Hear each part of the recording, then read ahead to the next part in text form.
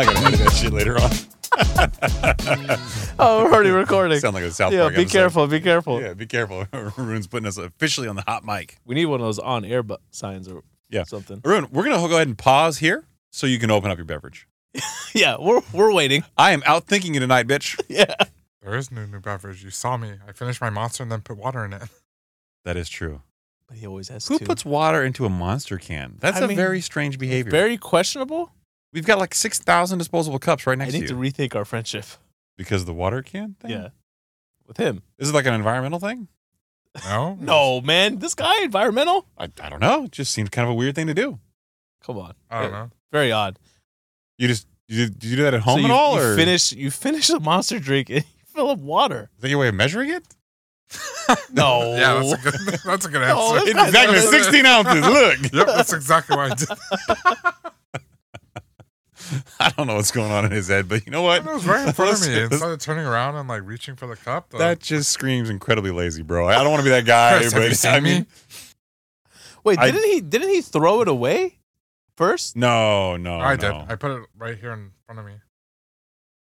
That got really weird for It's me. an empty trash can. Jesus Christ. I just remember. I was like, wait, I thought I remember throwing it away. This is so odd. Why? You want to restart the show? No, we're gonna go with this. Leave it in. I want everybody else to explain to me why that's normal behavior. Oh man. Because Jesus. You would have been better with the environmental play. I've got to be honest with you right now. You could have passed for that guy. Does it taste like plastic? Well, you both know me too well for me to pass for the environmental guy. Yeah, I know. You fart ethylene gas. I love you, man. All right. So, despite the disturbing start to the show, there is a lot going in the economy that it really pissed me off to no end. Come on, man. Welcome back to the #1 financial literacy podcast in the world. Yeah, that's Saeed Omar. That's Haroon back there. And I am Chris. Yeah. And clearly we recycle. Yeah, exactly.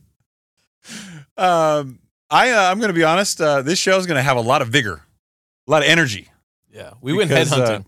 No, it came to me. Did it? I didn't want to kill anybody, but all this shit just came out, and I was like, motherfucker! Yeah. Every time. It started off, humble enough. I was driving to work, and I was, PCE, core inflation. Coming out this week. Expectations are out. JOLTS coming out this week. I was like, okay, you know what? We're going to have a good week. Lots of data coming out. Lots of interesting bits of information to help us understand what the Fed's going to do because they have a Fed meeting coming up. Mm-hmm. And then I started to listen to the tidbits of information that were leaked out, like Fed Chair Jerome Powell talking about inflation from Jackson Hole, Wyoming. Jackson Hole. Was Brad Pitt and Kanye in the crowd when he was talking? You would think that they would be, right? I mean, Kanye's studio plus how many Brad people Pitt are there? How many people are there? I mean, it's got to be those two. Yeah. Brad Pitt, JP, Kanye. Easy. Yeah. You say Yeezy or easy? You'll never know. Yeah, I guess you'll never know. Jerome Powell also took it to a next level when he said that it takes time for the slowdown in rent rises to show up in the Fed's inflation gauge. All these topics just anecdotally pissed me off to no end, but we'll get into why later on. The Fed's Mester decided that he wanted to open his big fat mouth and said that's right. Put some respect on her name. her big fat mouth. I was looking at a picture for like an hour today. You think I would have known that. Sees another rate hike, says that rate cuts may have to wait. Okay. So we don't like her, but I got some other FOMC members that I do like, and I know you'll like that I've quoted. I'm going to go out on a limb and say one of them is not Neil Kashkari. Definitely not. Yeah. He's not allowed. Not Public him. enemy #1. And then, of course, we had a Fed may have destroyed the housing market by doing something by one of my favorite economists, Mohammed El-Rain. What? So before the show, I was sitting with Haroon, and I was like, On his lap? My middle name is Mohammed. His name is Mohammed. I always heard that Mohammed is the most popular name in the world, so I Googled it just to... Wait, whose name is Mohammed? Me? Mohammed El-Rain. No, Oh, mine. okay. I was like, Did Mohammed you really El-Rain. ask if your name is Mohammed? well, he said him, and I thought he was talking about me. So you weren't listening to the show at all? Your job is to listen to the show. Like, that's a fundamental part about... Jamie would not do this to Joe Rogan. Yeah. Okay? Joe, what did you say? Or Doug. Yeah, Doug definitely would not do this. No. Yeah. Come on, man. So, guess what? It was number 3 on the list. Mohammed's number 3 now? Number 3. You dropped down? What's number 1? Okay. Take a guess. Female name. I'll let you female take name's a number guess. one? Yeah. Kim. No. You got to think more like Hispanic Spanish culture. Okay, that. Maria. Oh, come on, okay. man. Yeah, The listeners were waiting. They're like dragging, like, come on, man. And then number 2, I had no idea. I don't even know what ethnicity it is, but Nushi. I'm sorry, what? Nushi. Spell that? Nushi. That's the number 2 most common name Most in the popular world? name. And then 4th. Fuck you. Call it bullshit. Let's call shenanigans. Haroon, let's pull this bad boy up. Yeah. We're going to do this right now. And then There's third, no way in the world Nushi is number 2. 3rd was Muhammad, and 4th was Jose. Yeah, Muhammad, Maria, and Jose, I buy. Nushi, All makes sense. get the fuck out of here. I don't understand. Are you pulling this up, Haroon? It's on 4beers.com. 4 bears. 4 beers. Number 2 is Nushi, 55 million. Get the fuck out of here. Can you Google? Look, Muhammad's on there twice or 3 times in the top. Wait, 4 times in the top 10. Different spellings. So if you add all those together, Muhammad's number 1. Muhammad. Nushi, forename, user surname from Sanskrit, meaning sweet. Most prevalent in China. I had no idea. I would have guessed India. Oh, China. That's a Nushi's a Chinese name? I would have guessed Indian, right? That's weird. Yeah. Hey, don't call them weird, bro. I'm not calling the culture weird. I'm calling the statistics Those are weird. 55 million 1-star reviews you're dissing right now. Come on. I mean, they're not 5 stars. No, they're going to give us 1-star reviews. Oh, you mean all the Nushis in the world are getting united against the podcast? Yeah. Okay, that's terrible. There's nothing I can never segue from that. Yeah, it's hard. What do you want me to do? Yeah. We talk about Goldman Sachs, talk about Zillow. Zillow's also a piece of shit like they normally are, but they're doing even more piece of shit like antics now. We'll talk about valuation reset in the market because there's some IPO stuff happening as better stock crashes 90% because Saeed put this in the show because he knows I fucking hate their CEO. Was it Vishal? Is that what his name is? I forget his name, but he was famously known for laying off a majority of his employees In the most insensitive D-bag way. via Zoom. Via Zoom, yeah. But then it was really arrogant. There's recordings of it out there. And then, historically low interest rate cuts could be over. Mm-hmm. Hikes. Interest rate hikes could be over. And we got a new review. We did, yeah.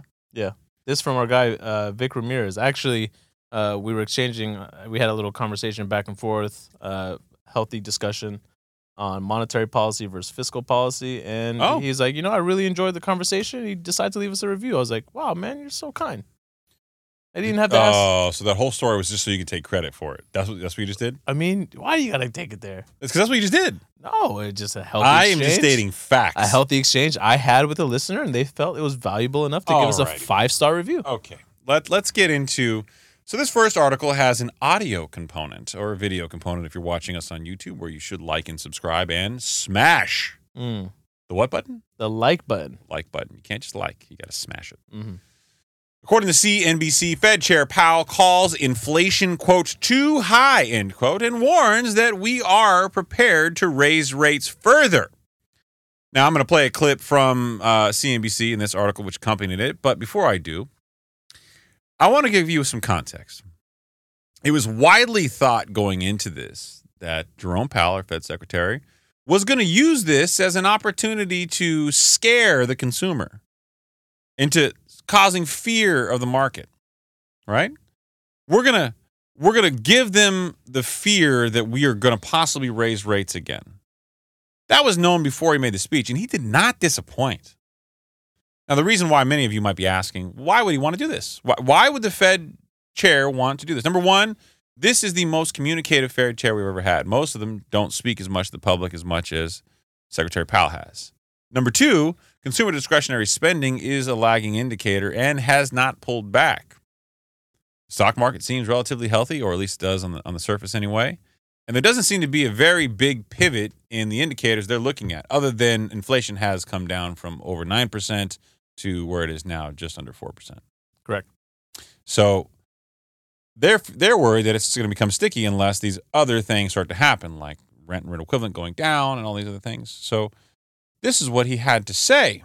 And I'm playing it from my phone because we're having a little bit of technical challenges in the studio. But for those of you watching, you might not be able to tell the difference. Haroon, if you're ready, here we go. We have tightened policy significantly over the past year. Although inflation has moved down from its peak, a welcome development, it remains too high. We are prepared to raise rates further if appropriate and intend to hold policy at a restrictive level until we are confident that inflation is moving sustainably down toward our objective. So what he's trying to say is, hold on tight, America. We're not coming home anytime soon. No, that's exactly what he's saying. He's trying to establish that they're going to hold rates for a prolonged period of time, and they are prepared, in fact, to raise rates more. And on this statement, you saw the world interest rate probability jump to a 20% probability of an interest rate increase this time. Correct. Same thing with the Chicago Mercantile Exchange. And 50% by November that you see a potential for 25 basis point increase on top of where we're at today. Right. And what Chris is talking about there is, so the world interest rate probability index from Bloomberg, I believe, right? Yep. And the Chicago Mercantile Exchange are, two different places where people can go that give some pretty healthy predictions on what the Fed's going to do at their next meeting. So far, during this last year and a half, they haven't missed. Both of them. Yeah, they've been, and they tend to get more accurate the closer you get to the actual meeting date, because there's usually more kind of awareness and thoughts about what's going to happen because they've seen more data. They've had more time to really talk to people in the markets. And yes, exactly. So the predictions get more and more accurate as you get closer. And so there's some reports that are set to come out, later this week that Chris alluded to at the top of the show that are really going to, help them make their decision. If you were one to believe that the decision hasn't already been made. And for the record, I believe the decision has been made. We both do. I don't think they're going to increase interest rates this particular meeting. I do think they're going to keep the rhetoric up of them increasing rates at potential future meetings if they don't see more prints of statistics like PCE, like JOLTS, that go the way they want to. Correct. Yeah, especially with the PCE report that's set to come out. The expectations for that report that were released actually have it coming up. So it's going up from 4.1% to 4.2%. Obviously, not a big jump there for it to be alarming, but ultimately what it means is for the Fed to officially back off, what they're going to need to see is inflation come down at a fast enough pace or steady pace and be, certain that it's not going to head back in the other direction. There's not going to be a resurgence in inflation. And so far, a report like this, damages all the work that they've done up until now. Well, not just this report, but they also have early expectations of GDP being well north of 5%. Correct. Which means that the economy is growing at an accelerated pace, higher than, call it, a 2% healthy GDP growth. So now they're going to think, okay, if GDP is going up more than double what we think is a normal healthy growth, if core inflation or PCE is incrementally changing up and not really going down any further, and if the JOLTS report is still relatively strong, the jobs report, then they're going to say, okay, you know what? These things that were lagging indicators, maybe there's not enough pressure downward. Right. And you'll see foreshadowed later on in the show that we've talked a lot about how inflation is going to get sticky because you need rent and rent equivalent, home prices and rent. And by sticky, what Chris means is it's going to remain at the levels that they're currently at. It's going to get harder and harder to push that down. Think about if you're walking through sand. When you start walking, it's really, really easy, and then it starts to wear on you and bear on you, and you start realizing how much weight is on your feet, and it starts to pivot very differently. Walk into the water, and it actually sucks you into it over time and kind of buries you. Well, the idea here is that if you don't get far enough out from the water, the current will pull you right back in and bury you back in sand. So, and in this analogy, the interest rate, the inflation is what they're trying to get away from. That's the sand. But the only way they can stop that is to increase interest rates far enough to push you far enough out to where the tide won't pull you back into it. Right. And Jerome Powell did come out and say at his press conference that we have reached restrictive territory, right? But that was very unclear to me. It means that we've gotten to a point where he thinks that we're beginning to restrict. Well, I think part of it has to do with, so the Fed funds rate now is at 5.25% to 5.5%, okay? Mm-hmm. And inflation is at 4%. So the Fed funds rate is higher. So it's going to put pressure on economic activity. It's going to put pressure on companies hiring and expanding, right? It's going to put pressure on all those things. So that is what he wants to see it have an effect. And this PCE report And the jobs report coming up is really going to tell the story here. Can I ask you a random question? Sure. So, we've had a little over a year now, of Powell being front and center of the media and delivering his message with almost like a poker face, right? Yes. What are your thoughts on him? Do you feel like Jerome Powell is authentic and doing the job well, or do you think that there's more at play? Is he good? Is he bad? I mean, what do you think? I think that he understands the assignment. He understands that, look, everyone is reading the tea leaves. He's got to always leave every option on the table. I get you want him to be very communicative, and this is what we're going to do. No. I don't want him to be as communicative as he is, but if you're going to be, I want you to tell people what you're going to do. Right. And look, I think it's pretty clear that he has told people what he's going to do, given the fact that the world interest rate probability and the Chicago Mercantile Exchange have not missed. No one, and the economy has continued to produce, and the only reason why the consumer hasn't fully pulled back yet is because they said, we don't believe you. But when all along he said, look at the summary of economic projections. I've said that it's going to take till 2025. The terminal rate on the dot plots that all the FOMC members, select has been within this range. We haven't been that far off, right? So I think he's been very communicative, and he's trying to tread very carefully to not shock the markets, because that's the last thing that he wants to do. He's made that very clear. We do not want to shock the market. And what him and all the FOMC members are trying to accomplish is they're trying to find what is considered a neutral rate. Okay? They want a little restriction. They want some downward pressure on economic activity and hiring and slowing things down because inflation is getting out of control. But it's very difficult to find that neutral rate, because what that neutral rate means is the Fed funds rate, the rate at which they set for banks to borrow money, never gets too high to where, it's causing too much downward pressure and the economy just crashes, but also not too little to where it continues to stimulate the economy.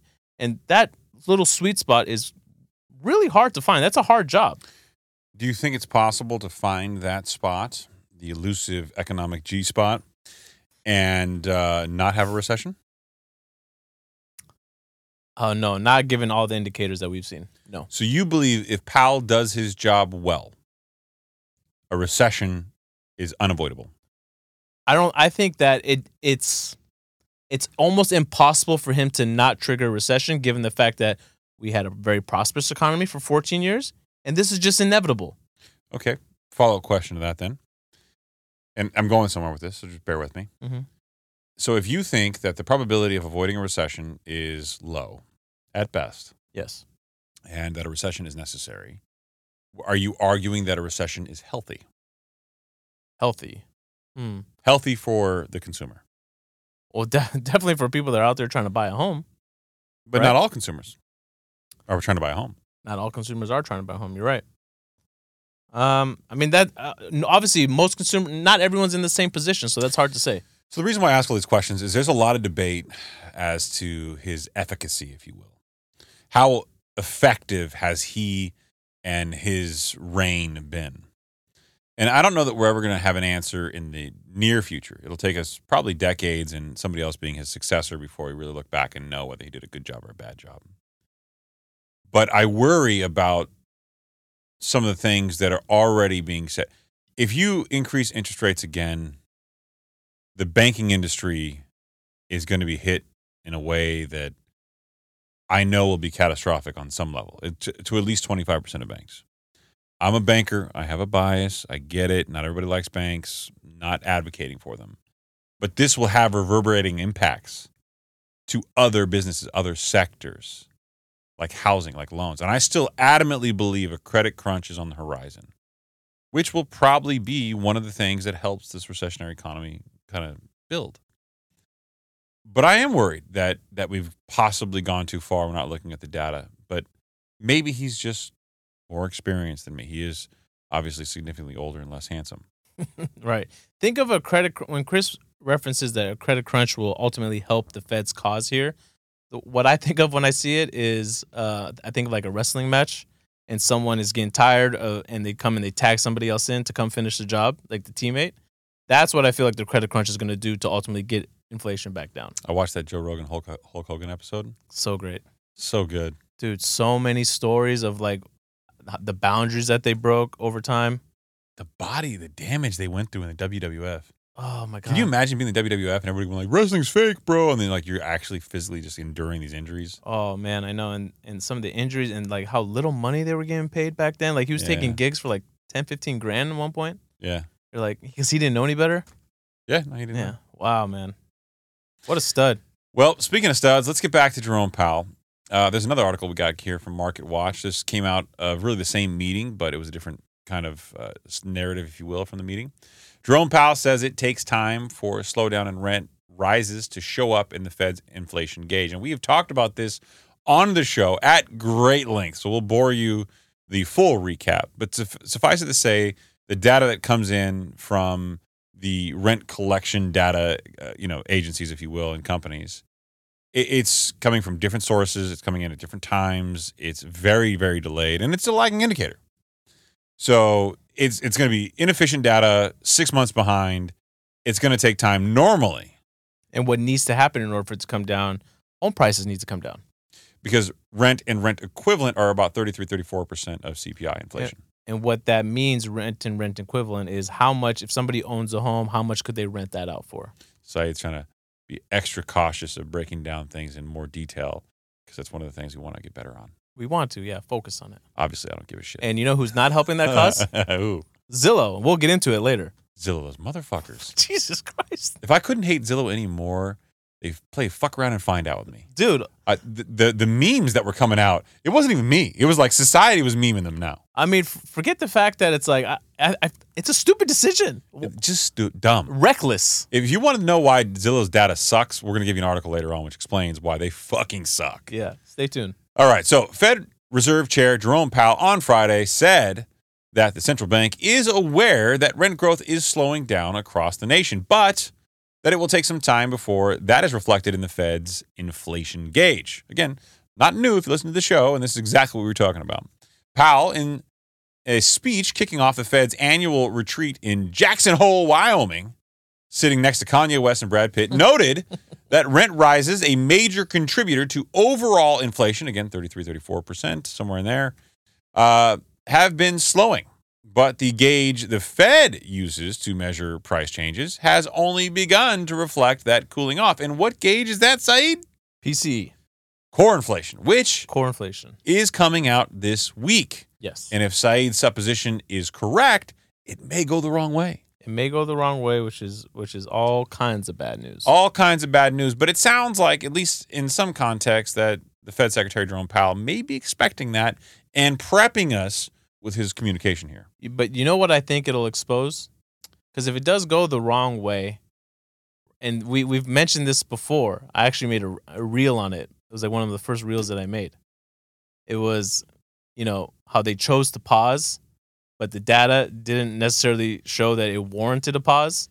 So it makes it seem like the pause was predetermined, right? So some of this data that comes out, if it's not favorable for a pause, you kind of question, like, wait a minute, this doesn't really feel like you're being data dependent. It doesn't. And that would probably be my number one criticism of the Fed. If you were to ask me the same questions I asked you, which you didn't because you're rude, I would say that has been a big criticism of Jerome Powell in my mind. But is that it feels like a lot of the decisions were predetermined so much that the World Interest Rate Probability and Chicago Mercantile Exchange got it right. But you also don't want a Fed that is overreactive either. No, I get it. But there's nothing wrong with choosing to overreact by not reacting. Yes. You know what? Not really feeling comfortable with X, Y, and Z data. Mm-hmm. Let's wait a little longer and figure it out. Yes. But their propensity to do so in recent months has been one time to wait. And they almost foreshadowed they were going to wait before they even got the data in. Which it doesn't make sense why they're in such a hurry, right? I don't know. It's That's like, weird okay, like if the economy was in shambles, right? Or there's mass layoffs happening across the nation, then okay, we got to get this right. Hurry. We got to fix it. Yeah. But right now, GDP, great. Unemployment, 3.5%. Yet in the 1970s and 1980s, they raised rates at a pretty fast clip, but 25 basis points consistently every single time, or 50 basis points in the other recession every single time until they got to their definitive final rate. But how long Rate. that process for them took? How long? How many years? Start to finish. A year and a half, I think, in the first one, and the second example was like In the around 80s? 8 or 9 months. I want to say the 80s took longer. 80s probably took longer. But, So the attempt, I guess. but they were fighting hyperinflation, and they had indicators. I mean, I would say the economy is much more responsive then than it is now. Like, why not take the same consistent cadence? This whole bell curve thing, the Fed has never explained that. Right. They've never explained that. And the whole market is pissed off because if you're in banking, you're saying, well, why do we go so fast? And if you're not in banking, you're like, well, the treasuries aren't moving. Like, it's very polar. And the Fed, if they're going to be communicative, explain yourself, man. Mm-hmm. Like, you work for us, dude. Yeah. Why the bell curve? Why? Yeah. Give me some logic. Give me some logic. So I finish reading before we start getting to that? Or you Yeah. Go ahead. What else you got going on here? I was just gonna cite some of the other FOMC members. Let's get into the rest of this. There's a couple more Okay. paragraphs, and then we'll go into the FOMC members. So, quoting again from the article, in the highly interest-sensitive housing sector, the effects of monetary policy became apparent soon after liftoff. Mortgage rates doubled over the course of 2022, causing housing starts and sales to fall and house price growth to plummet. Which is interesting phrase. House price growth to plummet, but not home values to plummet. Very key distinction. You're right, because I think I saw something that said that I think the average sale price of an existing home is creeping up, if not has already surpassed the sale of the average price of a new home. Yeah. Which is wild. Weird, yeah. So Powell said after the Fed raised interest rates last year, mortgage rates doubled. The 30-year mortgage rate is now at the highest level since 2000. This article says 2001, though. I think that's actually incorrect based on today's data. Growth in market rents soon peaked and then steadily declined. Powell said the slowdown in rents occurred due to higher interest rates, but also due to, and I'm quoting here, the softening in real household income growth over the past couple of years, he said. Now, again, mind the words. Real household income growth, not declines. It just grew at a slower cadence. It didn't reverse course. Right. So, in July, the yearly rate inflation rose to 3.2% from 3% in the prior month. I believe they're citing CPI there. They are. The more than 90% of the increase in prices was due to rising housing costs. This is the sentence. I'm going to repeat it again. More than 90% of the increase in price was due to rising housing costs. This is why we have been so just insistent that home values need to come down. This is why Dave Ramsey is looking at me over my shoulder every single night. We keep the book there. We have believed from day one that this would ultimately be a big problem for what the FOMC and the Fed secretary is trying to do. And in order to get to where they want to go, we knew that this, just from a statistical probability standpoint, if 90% of the increase in prices was due to the rising housing costs have to go down in order to get inflation to the target rate. Right. And the situation that we're currently in with the Fed needing this, because right now, initially when they were targeting inflation, they were targeting goods inflation. They got that under control. Yep. When they got that under control, services inflation went up. Something that they can still feel like they can, apply a little pressure on and hopefully control in the coming months. But housing, they've never dealt with a problem like this where housing is controlling this so much and people haven't lost their jobs, no need for them to, put it back on the market and sell. 92% of homeowners have a, mortgage of under 6%, right? So that they're stuck, man. Something's got to give. And people forget that a seller is also a buyer generally. Correct. If you're going to sell your house, you have to buy somewhere else or you're going to go somewhere else. It's got to make sense. If rents are high and rates are high and home values are high, what are you going to do as a seller? Right. Something's going to break. And continuing on from the article, and this is the article's language, not mine, not Saeed's, and definitely not Haroon, who's very quiet tonight. Mm-hmm. The Fed wants to get inflation at a yearly rate of 2%. And Jerome Powell, is prepared to raise interest rates further to get to that target.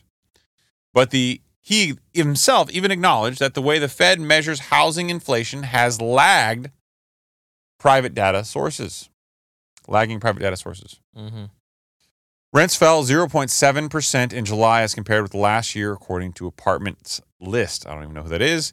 Rents fell that month for the first time since early in the pandemic, and the company said July is the latest month for which data is available. In July of 2022, rent rises were running at 12%, according to RealPage Market Analytics. Yeah, man. That's a lot to take in just a couple paragraphs. Right. And I should point out, if you hear like a weird sound, I actually have a beer that's frozen. And it's got a big chunk in the middle, and I keep drinking it. Yeah. Keeps making clicking sounds and stuff. That's me. That's you.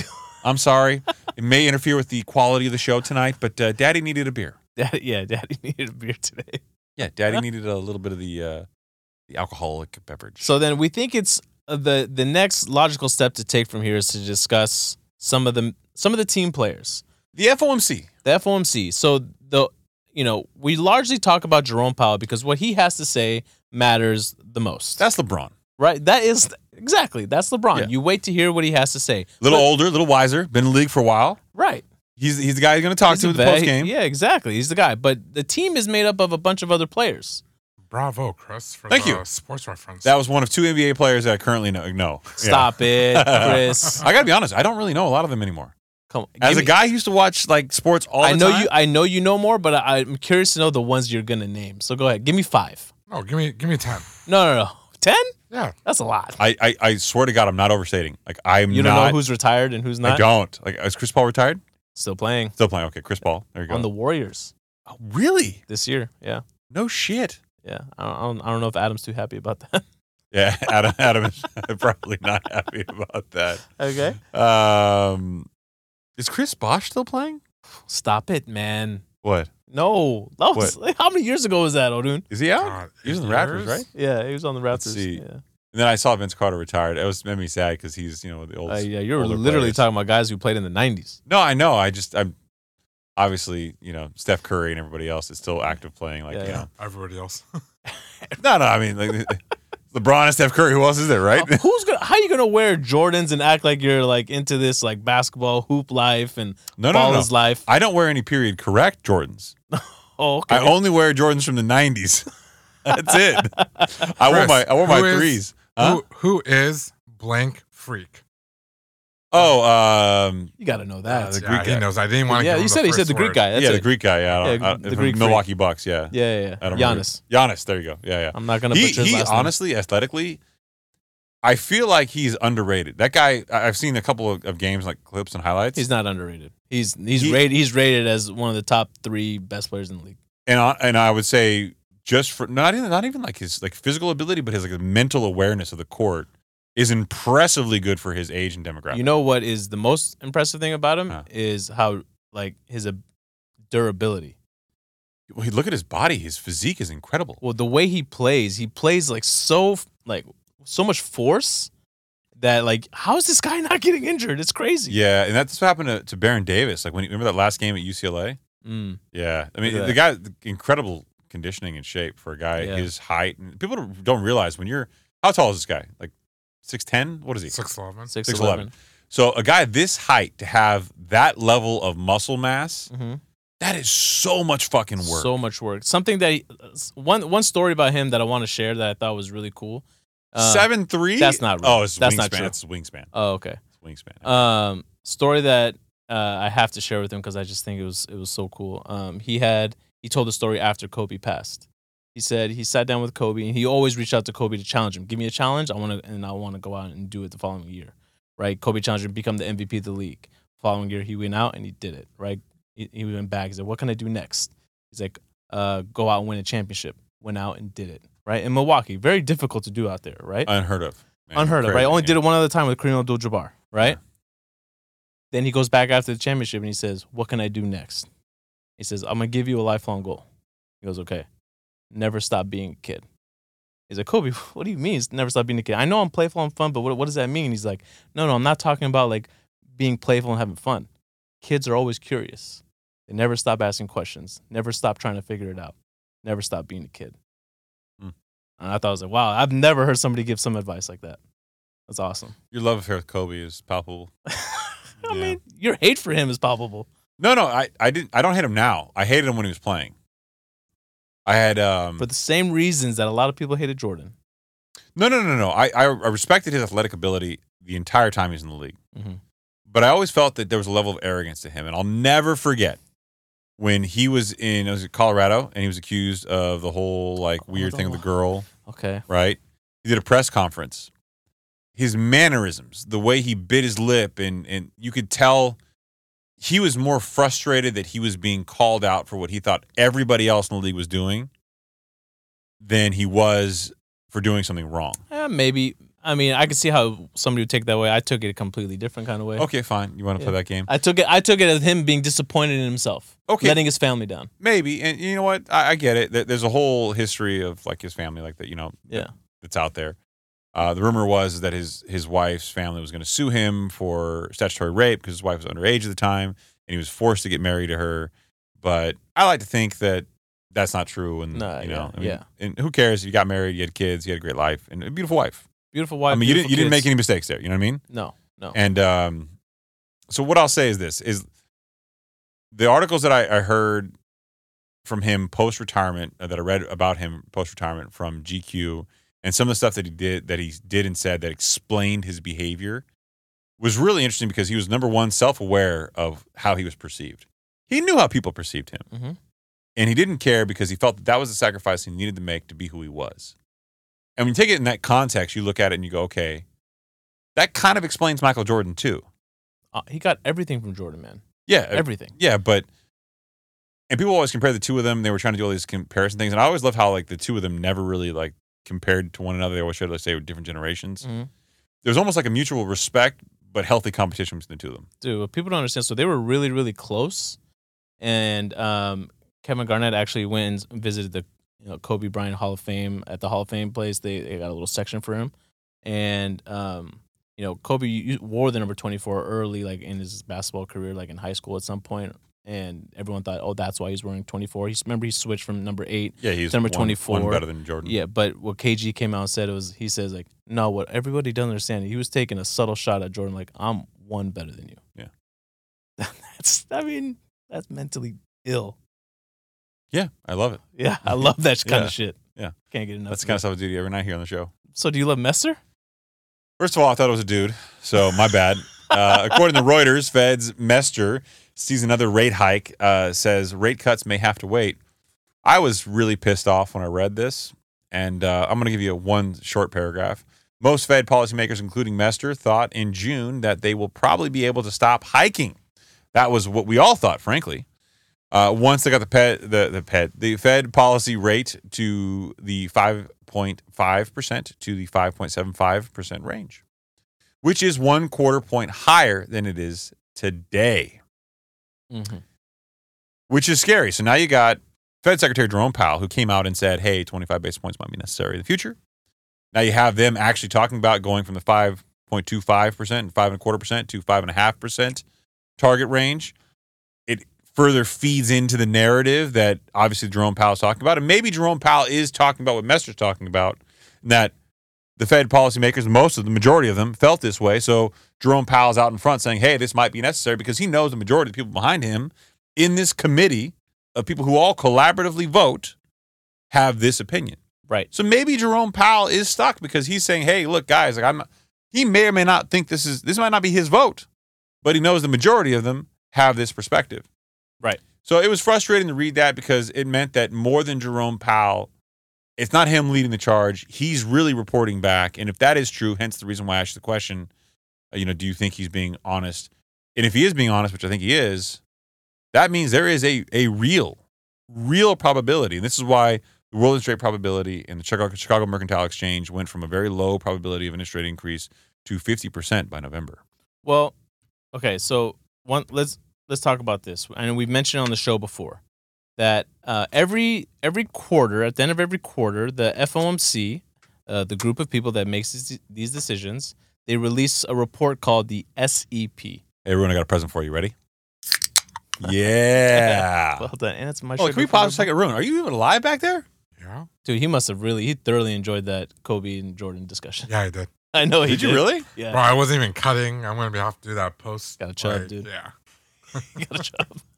I didn't realize you were that into it. I got to be honest. What do you mean? Sports What? talk, man. Sports Dude, talk. I mean, Haroon and I, man, we're purple and gold blood, dude. What are you talking about? Well, then you guys will be very happy. I've ordered 3 pairs of Kobe's this week. None for me. Us? The Halos? The all-white Oh, joints? shocker. The new proto, whatever the color came All out. whites, All yeah. whites. I ordered those for a buddy who said, hey, I couldn't win them on the sneakers app. I got those for him. And then Chris, who's from the Leverage. Mhm. He's been on the show before. He his daughter wanted 2 pairs, the green pair and the black pair. Oh, the Grinch. You know, Yeah. you know where those came from? He debuted those on Christmas Day. Yeah. Because he wanted to steal Christmas from somebody. Yeah, well, there you go. Love that. I ordered both those in a youth size 6 What'd you get me? Oh, yeah. for Chris now. You ordered everybody's shoes. You haven't got a Haroon pair of shoes yet. The problem is Haroon doesn't like shoes. He literally can't wear them. You got gout. No, it's not that. What is it then? It's the toenail, the ingrown toenail, right, Haroon? Yeah, but that's done. That's not permanent though. Like you can wear shoes at some point. He doesn't like wearing shoes. I mean, oh god, I just had a If visual. I had nice shoes, I'd probably wear them. I just had a fucked up realization. I would pay good money to see Haroon in some Travis Scott. Okay, so Some really good money. Bro, I'd some really want- good flat-footed Travis Scotts. I'll go happies with you. I'll buy you some Travis Nuts. No, you know what I want to get him? What? The Ben and Jerry's. The Ben and Jerry's, the Dunks. I can get those if you want those. No, he doesn't. He likes ice cream. Maybe he'll wear them. What the hell are they? The Ben and Jerry Dunks, bro. Put Pull 'em those up. Yeah, we get those on the screen. You're gonna think they're hideous, so dude. Yeah, they literally come in a tub, like almost like an ice cream tub. And these are widely No, go to popular images. shoes. Go to images. Yeah, Ben and Jerry Dunks, baby. These are a big deal. There you go. Yeah, people love. These I can't shoes. believe these resell too. What? Pretty crazy. Crazy high price resale. Go to StockX on the top left. Top left. What the? No, bottom. No, I know, but I'm just looking at the price of this resale. That's Freddy Krueger. Get me Those never released to the public. Those are like the 40 grand. Yeah. Chris, Go get down. me Go this. down. No, I can't. I actually don't. Actually, I think I could probably get you a pair of those.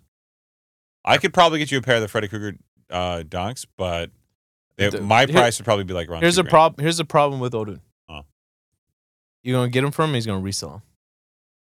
He's not gonna wear them. Bro, if you resold a pair I got you, I would fucking never talk to you again. Yeah. Oh no. Yeah. Oh, so wildly disrespectful. And I brought him into the conversation. Yeah. He was back there silent as shit. You were being the good guy. I was like, you know what? This guy hasn't said a lot tonight. All right. I'm worried about him back there. Is he grunting? Is he doing the Billy Goat thing? Yeah. So, okay, back to this conversation. So, at the end of every quarter, the FOMC members release a report called the Summary of Economic Projections. Mm-hmm. And they discuss everything that they see. They discuss all the reports. They bring it all together, and they give you a great summary of it all. And in that report, they release something called a dot plot. That dot plot basically references the 18 FOMC members and where they see the Fed funds rate ending up at, given the current market.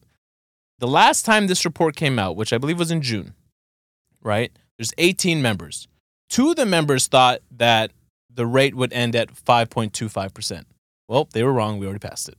Okay? That's hurtful, Yeah. but okay. But we don't know who they were. I don't think we know who they are. One of them was not Neil Kashkari. Probably not. That guy's the first guy on the dot plot with 7. Right. 4 of the members thought that it would end at 5.5%, where we are now. Okay. I should point out the range is 5.2 to 5.5% currently. If they moved up 25 basis points, again, obviously, that would be 5.5 to 5.75%. Right. And remember, when we say 25 basis points, that means basically just means 0.25%. I feel like we're going too granular there. No, I had some people reach out, and it's okay. We're just breaking it down. Haroon and I are going to do a whole video on this. On okay? BIPs? On BIPs, Fed funds rate, why it matters, the whole nine. And we're gonna, from now on, we're just going to be like, go check out our YouTube, and it's right over there. Okay? Oh, okay. There you go. I like that. We're going to do that. I'm into okay? that. Thanks for including me, you fucking dick. Well, we have to do stuff on our own to make you feel like we're being proactive here. Otherwise, you feel like you're doing all the work yourself. I never said that. Stop. Christopher. To your face. Christopher. Okay, so 4 of the members thought it would end at 5.5%. Now, the remaining 12 members thought it would get somewhere between 5.5% and 6%. 12? 12. So they were very Son of a bitch. Christopher? What are the names? I want the names of all of them. they were very, very clear. I want the names of all of them. They Every were- single fucking one of They them. were very clear where this was going. Okay. So with that being said, we heard what Daddy not happy. Messer from Cleveland said. I want to note that she does not have a vote. Okay. Yeah, she's like Neil Kashkari. So that's the other thing to Y'all on point the out. bench. You had great college careers, but Yeah. now that you're here, shut up and sit down. Go get my water. Yeah. So that's another thing we need to mention. There's 18 members. Only 12 of them get to vote. Okay. So I got some here from Fed President of Boston, Susan Collins, who is a voting member. She said, the Fed Reserve may need to raise interest rates higher. We may need additional increments, and we may be very near a place where we can hold for a substantial amount of time. Don't like Susan Collins. Don't like Susan Collins, right? She's out. But she's got a vote, so it's kind of scary. So, like, this is why it's important to hear it, because, okay, we know Jerome Powell has a vote, and he's the one in front of the cameras, but we should hear from the other people that have votes. What about John C. Williams?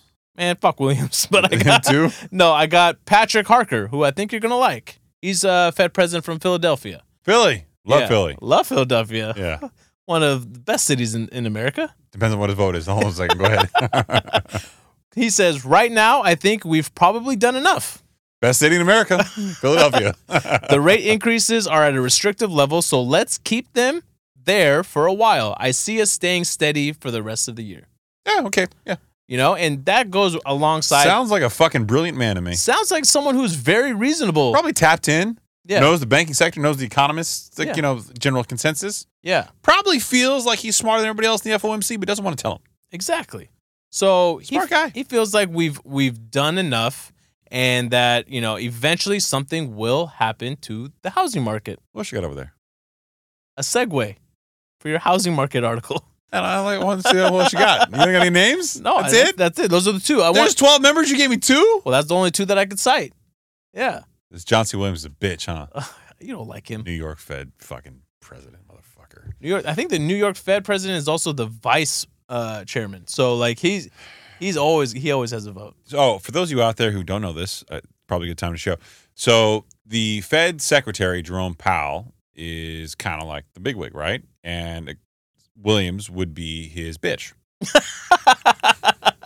Yeah, he would. His number 2 Number 2. is But not all. Commander Riker to the Not Kirk. all vices are bitches. I mean, I never got to see that Cheney movie, Dick Cheney. And for full disclosure, I would be the bitch at my job. That would be me. I mean, that's been proven. Yeah, that's my job. Yeah. Team bitch. All right. According to Insider, the Fed may have destroyed the housing market by crushing both supply and demand. Top economist Mohammed El-Rain says, which we now know is no longer the number 1 popular name in the world. It's number 3. But if you add all Oddly the other behind Mohammeds, Nushi. if you add all the other Mohammeds, it's number 1. Yeah, there's Muhammad. Yeah. Muhammad. Yeah. How come everyone's spelling it differently? Phonetically different. If you're going to be that serious with the spelling, I mean, it really should be number 1. Yeah. Yours is Mohammed? AD. Good job. Almost. AD? Yeah. Muhammad. Yeah. Very Muhammad. Afghan way of saying it. Muhammad. You get very hairy knuckles. Every time I slap your knuckles, It's my way to pay tribute to Robin Williams. it muffles the sound. Yeah. Robin Williams had some hairy That's what ass I'm going knuckles. with. This is out of respect. God rest that man's soul. He was a great comic. Love him. God damn it. Better, if you haven't seen Robin Williams stand-up comedy, by the way, you owe yourself a favor. Go check out the vintage stuff. Yeah, if you vintage like- stuff is amazing. If you like Robin Williams for the acting that he's done, Different man. you would never even believe the type of comic he was. Robin Williams is more like Eddie Murphy raw than he was like the Robin Williams you saw. Exactly. Yeah. But okay, given that, okay, we both appreciate his stand-up. What's your favorite Robin Williams movie? Ooh. Another topic Haroon's getting a chub over. The idea of him getting a chub is just a chubby guy getting a chub. It's very... He's cut weight. And for the listeners, 17 pounds. For the listeners, you guys need to send Haroon some love. He's cut 17 pounds. And he's not on Ozempic, surprisingly. Not yet. Not yet. Look, for the right set of circumstances, I might get on Ozempic. I'm not doing too well over here. That guy's lost 17 pounds. I haven't lost an ounce. Yeah. Well, my sister yesterday after breakfast was like, "Hey, no, seriously, are you on that or no?" I'm like, "No." That did not sound genuine at all. Hold on, you didn't sell that. No. You might be, dude. That's like every dude in Hollywood right now. You on Ozempic? Oh, At this point, with you on TRT and him on Ozempic, y'all both cheating. I need to get on something. bro, I can get you a sponsorship. Listen, get us a sponsorship for the show first, and then give me a sponsorship. You know what? We will be sponsored by Transcend HRT, hormone replacement therapy for everyone. Ooh, mark it. Book it. We'll send that link to them in a reel.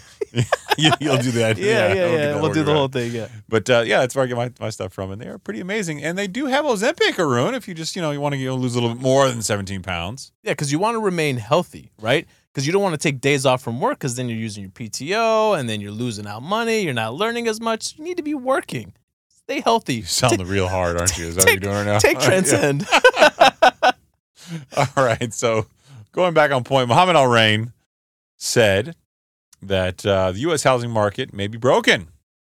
And the Federal Reserve's aggressive interest rate hiking cycle over the past year could be to blame. You say it ain't so. According to this top economist, Mohammed Al-Rain. And I'm quoting here, there is a real reason, a real issue as to whether we've broken the housing market, the Alliance chief economist advisor said in an interview with CNBC on Monday, pointing to high mortgage rates weighing on the market. The average rate on a 30-year fixed mortgage notched to a fresh 23-year high, hence the reason why I said 2000, not 2001, on the previous article last week, clocking in at 7.48%, according to Mortgage News Daily. And we have been very vocal on the show, Syed, Haroon, and myself, about this being an interesting year where you may see 8% rates by the end of the year. Firmly believe it. September, October, November, December. 4 months, you might see an 8 handle. Mm-hmm. I would say that's more probable than not. And hopefully that does something to put some downward pressure on these homes. Maybe, maybe not. Quoting again from the article, when you go from record low mortgage rates to levels that we haven't seen for almost 20 years, you've destroyed both demand and supply. Dave Ramsey, suck it. Yeah. And that's the irony, is that supply has come down and demand has come down as well. That is the way you destroy the housing market, Al-Rain said. We've got to be really careful because the housing market is central to the economy. And, as we know from previous parts of this show and other shows, inflation. Central to inflation. Well, it not only destroyed demand, but it destroyed affordability because we know. Demand without affordability is, in fact, not demand. Right. And I would say this is kind of the paradox, if you will, of how we've gotten to where we are, is that much like when you travel through time, right? If you mess too much with one variable, you can mess up the entire timeline. The housing market's not different. But we like to believe that it's different. We like to believe that it's independent of all these other factors. But we've messed with the one variable that can mess up the entire timeline, affordability. Right. And if homes aren't affordable, that means even if you want to sell to provide more supply on the market to meet that demand, where are you going to buy? And the answer is probably nowhere that's going to be anywhere near your current cost of living, especially if you refinanced in the last couple of years. Right. Exactly. I mean, something that a lot of people who aren't in the real estate space, I know that a lot of our listeners are, but as the show continues to grow, we have we have people who work for places like Zillow and everybody else. I mean, we have a lot of people in the industry. A lot of people. A lot of real estate agents. Shout out to those guys. For those who are uninitiated, right? Those who are uninitiated. Yeah. Bane. Yeah. A long time. So the housing market plays a pivotal role in our economy. Okay. It's a big piece of the puzzle. I kind of feel like I just said that. So when people buy and sell homes, it really affects a lot of things that we care about. And it does, in fact, create a lot of jobs. There's a lot of jobs in this space. So as rates continue to go up and there's less and less, volume out there, it affects a lot of people. And just a few of the jobs that I could think of that I want to put together that it impacts in case like you're wondering, okay, I don't really understand how big this market is. It's everyone from appraisers, from title and escrow professionals, to home inspectors, to interior designers and home stagers, to banking and lending professionals, building materials, and the retail stores that are affected by them. Home Depot, think Lowe's, right? You got your moving companies. You got your storage companies. I mean, the list goes on and on, man. Mhm. So this is gonna really affect, the overall economy. And shockingly, how is GDP 5.8% right now? I don't understand. Yeah. I'm not even going to try to fake. That's I gonna- understand. I legitimately do not understand. And we know, from just human behavior. I mean, think about how many shows are popular, like on HGTV, all those home shows. I've heard that this pop in GDP is literally Barbie, Oppenheimer, Beyonce, and Taylor Swift. Come, that can't be, man. That's the rhetoric. I mean, I'm going to wait to see the data, and I'm going to wait to conclude based on real, solid, quantifiable data. But that's the shtick. That's what's out there. That's the zeitgeist. That's the world right now. Our guy Schultz is in headlines again. Andrew Schultz. Yeah. What do you say now? He said, he's like, Taylor Swift, man, she's so amazing. I saw that. Yeah. You can't compare her to Beyonce. Beyonce's not on her level. He said he went hating the idea that he was going. Yeah. Didn't want to go to the show. Yeah. Went and was fucking blown away. Fucking blown away. And he said, I believe it, dude. He's like, dude, you can't compare Beyonce to Taylor. Taylor can only be compared to Michael Jackson. Yeah. That's the level that she's on. He came out hard, and I think he was being honest. Yeah, man. I think I he was being don't think honest. so. I don't think so. I think he knows what he's doing. He was trying to create controversy? I mean, maybe. Trying to get a date with Taylor Swift? No, he's married, man. Is he really? Yeah. What's his name? No, man. What? Married, and I was listening to something the other day. Married and no prenup, and he was like, pure love, baby. That's what he was saying. Huh. Mm-hmm. So his name is what? I don't know her name. He was keeping her like under wraps for a long time because she didn't want to be in the public eye like that. Oh, okay. Yeah. She was like, she's got getting her like her master's degree in something in business. Oh, good for her. Yeah. Who is Andrew Schultz's wife? Learn the story of Emma Turner. Mm-hmm. She looks very normal. Yeah. I mean, she does not look like a comedian. No. No, she looks cool. Yeah. And then I was like, I can't name a single Taylor Swift song. Like, personally. Shake it off, bro. Shake it off? Shake it off. Okay. I mean, when you say Shake it off. Yeah. Okay. I know. Yeah. I know the songs. I've was obviously heard them. I can't think of any of the titles. And the only one that I could think of is the "We Are Never, Ever, Ever." This is going. I felt really bad about my shake it off thing, and then you said that, and I feel totally fine now. I'm totally. I can't even finish it. Yeah. And back Those are the reels. Yeah. Those are the reels for the next episode. Yeah, that's a real. Mark that down. 5724 into the show. And then one other thing that Mohammed Al Rain also wanted to mention is something that we haven't talked about a lot on the show as of late, but we did reference, previously over the last couple months, is the real fear here is stagflation. Stagflation, baby, which ironically was what the fear was when we started this whole interest rate increasing cycle. Right, man. So, can you define inflation and can you define stagflation? Because they are very similar. They are very similar. So stagflation ultimately is when you have slow economic growth while having rising inflation and rising unemployment. Haroon, there is a great chart on stagflation versus inflation. If you could pull it up, Google that real quick. It is probably the most visible and easy to understand way of articulating this. So for those of you who are not following, it's the fourth one. There you go. There you go. Perfect.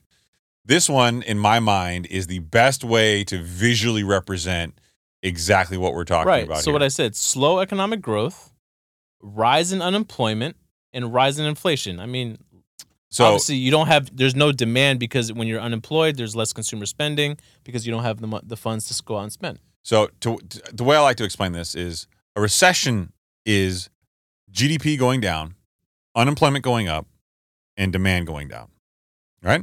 Mm-hmm. Now, stagflation is everything that would be normally recessionary. GDP going down, unemployment going up, and demand going down with inflation going up.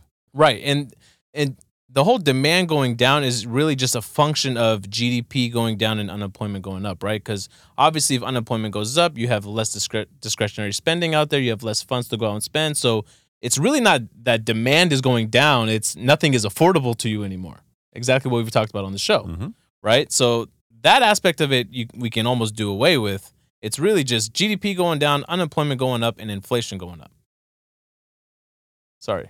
Yeah, that's offensive and hurtful, but it's fine. I'm just sorry. Just totally diss the classic definition. But you could be worse. You could be fucking Zillow. Not literally fucking Zillow. Yeah. You could be those motherfuckers Zillow. Is that motherfucker? I don't know. It's very confusing. My lead-in for this is Jesus fucking Christ. That's how I felt when I read this. And then as I read it, I got even more pissed off. So let's just throw ourselves back in time. Michael Burry went to medical school, got into trading, left the practice of medicine, and was one of the people who called the Great Recession. Made a ton of money, billions, shorting the market. A lot of millions. A lot of millions in those billions. Yeah. And he's shorting the market again, but not to the extent that he did in the past, but he's certainly shorting it again. He's one of many people sounding the alarms, ringing the bells, concerned. Certainly Nouriel Roubini. He's worried about the economics from his hot tub, top of his illegal placement of it on his rooftop penthouse in New York. There's a lot of people that are out there. Peter Schiff, broken clock is right twice a day. He hates that. That's why I say it every time. But yet somehow Zillow finds a way to fuck up, fuck around and find out once again. This is so reckless. Zillow debuted its 1% down payment program on Thursday, agreeing to contribute an additional 2% at closing in an effort to, quote, reduce the time eligible home buyers need to save money, end quote. The real estate marketplace said in a statement. Right. Basically what they're saying is for people that don't have the funds to save up enough for a down payment, we got you. You can put 1% and buy a property. Continuing on, quoting again, most markets are in the midst of an affordability crisis, and saving for a down payment remains one of the biggest barriers for many potential home buyers, end quote, Zillow said.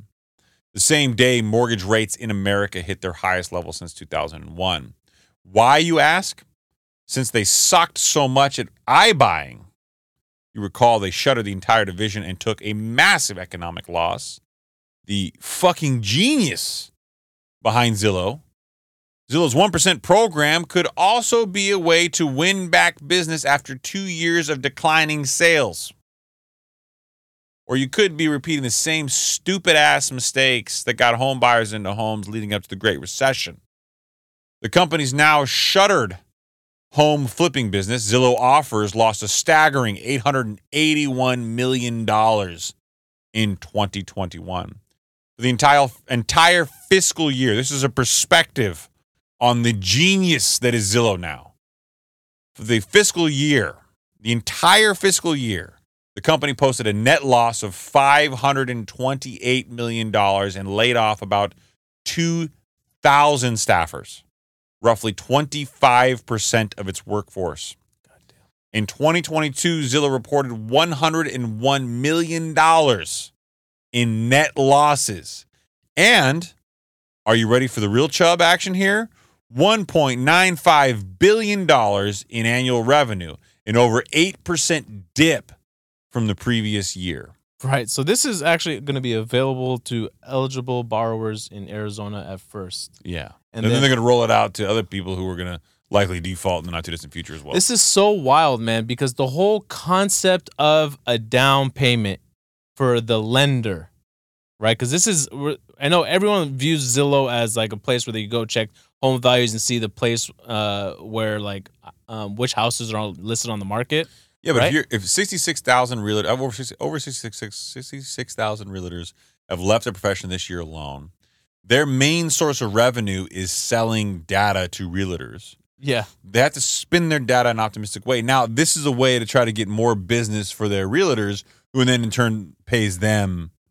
It's wildly reckless. And it's reckless because the whole system, right? When you, as a lender, you give somebody a loan, you need to make sure they have skin in the game, right? That's the whole point of like why lenders will require you to they'll give you favorable pricing if you put 20% down, right? Because you have more skin in the game. You're not just going to walk away.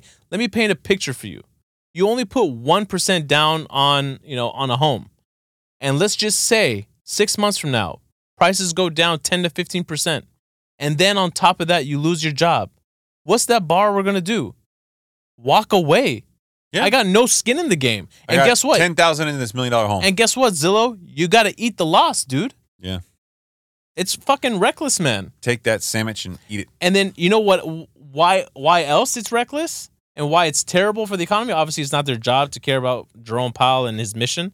But obviously, these first-time home buyers that are out there, they're going to come out and take advantage of this in Arizona. What's it going to do? They're going to put upward pressure on prices, go after a home. Which is what they want. Because keep in mind, so Zillow caters to realtors, right? Right. What is realtors' solution to the affordability crisis? Rates have to go down, not values, because they get paid off the commission they get on the highest possible home price they sell it at. Right. So this is a way of Zillow propping up home values artificially in light of affordability instead of rates cutting down or home values coming down. Right. It's fucking nuts, man. It's nuts. So I'll wrap this up with one last stat about this. Wrap that up hard. Which is just bonkers. So hard. And mind you, this data is from Zillow. 64% of first-time buyers are putting down less than 20% on a new home. Okay? Maybe not that alarming because it could be anywhere between 1 to 20%. Now check this out. 25% of those first-time buyers are putting down 5% or less. Yikes. Not good, my friend. Not no bueno. Good. No bueno. Anyways, I think we save this article for the next one and we wrap this up with a review. What do you say? You want to skip our favorite CEO in the world, David Solomon? The listeners, I've looked at the analytics. All right, if we're going to push this off, then I will say there is something I did not add to the show notes, which I think was interesting. Okay. I found an article, which I'll have to find again because I didn't put it in the show notes, that talked about all of the CEOs at Goldman Sachs going all the way back to the Goldman and Sachs families. Okay. And it was actually really fascinating to see where they went after they left Goldman Sachs. Oh, interesting. Really interesting kind of history that I didn't see coming when I read the article. Similar paths? Or? Yeah, no. Very different and very unique and very high profile, all of them. So very interesting story. I don't want to spoil it because there's some interesting kind of departures. Like one went to Ronald Reagan's office and one went to another president's office. You know where David Solomon's going to go? Coachella. I feel like, he'd be DJing Coachella. Definitely really into cold plunging. Easy, right? Right. He's a guy who's like, look, I get in the cold plunge. Microdosing. And I take my microdosage of mushrooms and I can sit in there for 45 minutes. He's going to wear pearls as a necklace? Diamonds and pearls. No. Would you ever rock a pearl necklace? First of all, like, no disrespect to anybody who does. What? Okay. Why? I know your cousin wears it, and it looks good on him. He rocks it. He rocks the shit out of it. He does, and I've seen a lot of dudes who I feel like they think they're Kid Cudi. You know why? I will never say a guy rocking a pearl necklace is bad. Why? Because what's his name? Stylebender. Odun. What's his full name? Adesanya. Israel Adesanya. Yeah. What the fuck are you saying to me right now? Bro, he's like one of the greatest UFC fighters of all time. He walks around with a pearl necklace. I'm like, I got nothing bad to say. I have no idea who this is. What? Yeah. You a guy who went to a UFC match, you don't know who Israel Adesanya is? Oh, I had to sit next to somebody who was telling me what was going on. Really? I had no clue. Yeah. Oh, this guy looks like a stud. Yeah. I know who this guy is. Yeah. I think he's wearing it right there. He wears a pearl necklace? Go up with his hands above his head. He does wear a pearl necklace? Is that a pearl necklace? I can't tell. I've seen him wear it though. Maybe that's not it. It's like a Kid Cudi style thing, right? Like that's the hipster vibe now, right? I feel like it's a thing it's like I don't care what your perception is of me, I'll do what I want. Yeah, same guys paint their fingernails and everything else. He does that too. Yeah, okay. He gets his nails done with like the French tips. Stop it. Swear. Really? As a distraction when you're fighting him, that he catches you like staring at him. He's good, man. He knows all the mental mind games. Okay, that's all weird, I guess. But I mean, I don't judge. I'll just say I would never wear a pearl necklace. Me too. I would not do that. I got nothing against it. I'm still a guy who'd wear a gold chain though, in the right set of circumstances. I'm not above that. Yeah, I'm not like flashy, but give me sponsored. I'll rock a gold rope. I'll rock the shit out of that gold rope. Jax. We're sponsored by Jax. Yeah, exactly. I want to see Haroon wear a gold Never chain. turns green. We gotta Look how Haroon's been sweating on it for 6 months. I want to get Haroon a gold chain with like a spinner. It's just like spinning wheel? a G unit spinner. With the Ben and Jerry. Yeah, with the Ben and Jerry kicks. We're gonna turn you into that guy. That's a great visual. Hey, do it for the show, man. All right, let's get into this review. Night one of me having a camera. Yeah, exactly. We're gonna get him a camera. All right, this from Vic Ramirez 18, The Higher Standard, 5 stars. Mm-hmm. You know why? I mean, expected, right? It's honest. He was That's being why. honest. Yeah. That's what he did. The Higher Standard is an exceptional podcast that is very insightful on a wide variety of topics. Wide variety. Mm. Not This- just the economy. Yeah. Sometimes we talk about manicures and pearl necklaces and UFC fighters. Coachella, microdosing tonight. Yeah. We talked about LeBron. Cold plunging. Yeah. Haroon's Chubb. This podcast is my new favorite, and I always find myself tuning in to the latest updates on both current events and the economy. Thank you. Yeah, we appreciate it. Chris and Saeed provide a breadth of knowledge on topics ranging from the economy, credit, real estate, investing, and much more. You too, Haroon. Yeah, you too. Just he didn't say that, but we know that he meant that. He meant it. Thank you. Yeah. You're welcome. I highly recommend The Higher Standard for anyone wanting to become more informed on any of these topics. Let's get yachted up. Yada up! We got to get yachted up. I haven't heard that in a while. I got to tell you, I felt really good about it. Yeah, I mean feel, that means he's been around. it means he's an OG listener. And speaking of which, I actually did want to give a shout out to one dedicated listener today. I don't know if you caught it in the stories on the Instagrams, I did not. but I'm going to go ahead and go over to the Higher Standard on Instagram, which if you're not following, we've been a lot more active as of late. But North Star Financials. Oh, what a stud this guy is. He posted my favorite finance and economy podcast. Started off with I Will Teach You to Be Rich. Moved in All In. And number 3, The Higher Standard. Clearly knows what he's talking about. Yeah, he did. He did give a disclosure, which is fair. The Higher Standard podcast, lots of focus on U.S. and global economy, investing, banking, business, and real estate. Laid back, lots of joking around, and laughs amongst the hosts. Mm. You know, I feel like we're laid back. I feel like he's being honest. I feel like we're being honest and authentic ourselves, and that is reciprocated. Right. So thank you to that guy. Yeah. And if you haven't done it, go on Apple or on Spotify. Leave us an honest 5-star review. We appreciate it. We share them with each other right away. I feel like I'm always the first one to catch it. That's not true. The reviews? Yes. Yes, but social media, if you repost us or share us, I'm the first guy to get that. That's true. That is true. And Arun does some stuff around here, too. We just haven't figured out what that is yet.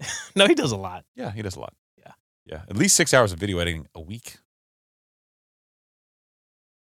Arun, validate me here. Yeah. I felt like Saeed was waiting to say something. I felt like he was Gonna be thinking of a snarky? jab. No, I was gonna say- I was he gonna say- something. I was gonna say way more than that. Just that. You kind of downplay. He does. Just you made I it said seem like at that's it. least 6 hours of That's video it. editing a week. Yeah, that's it. That's a baseline minimum. Mm.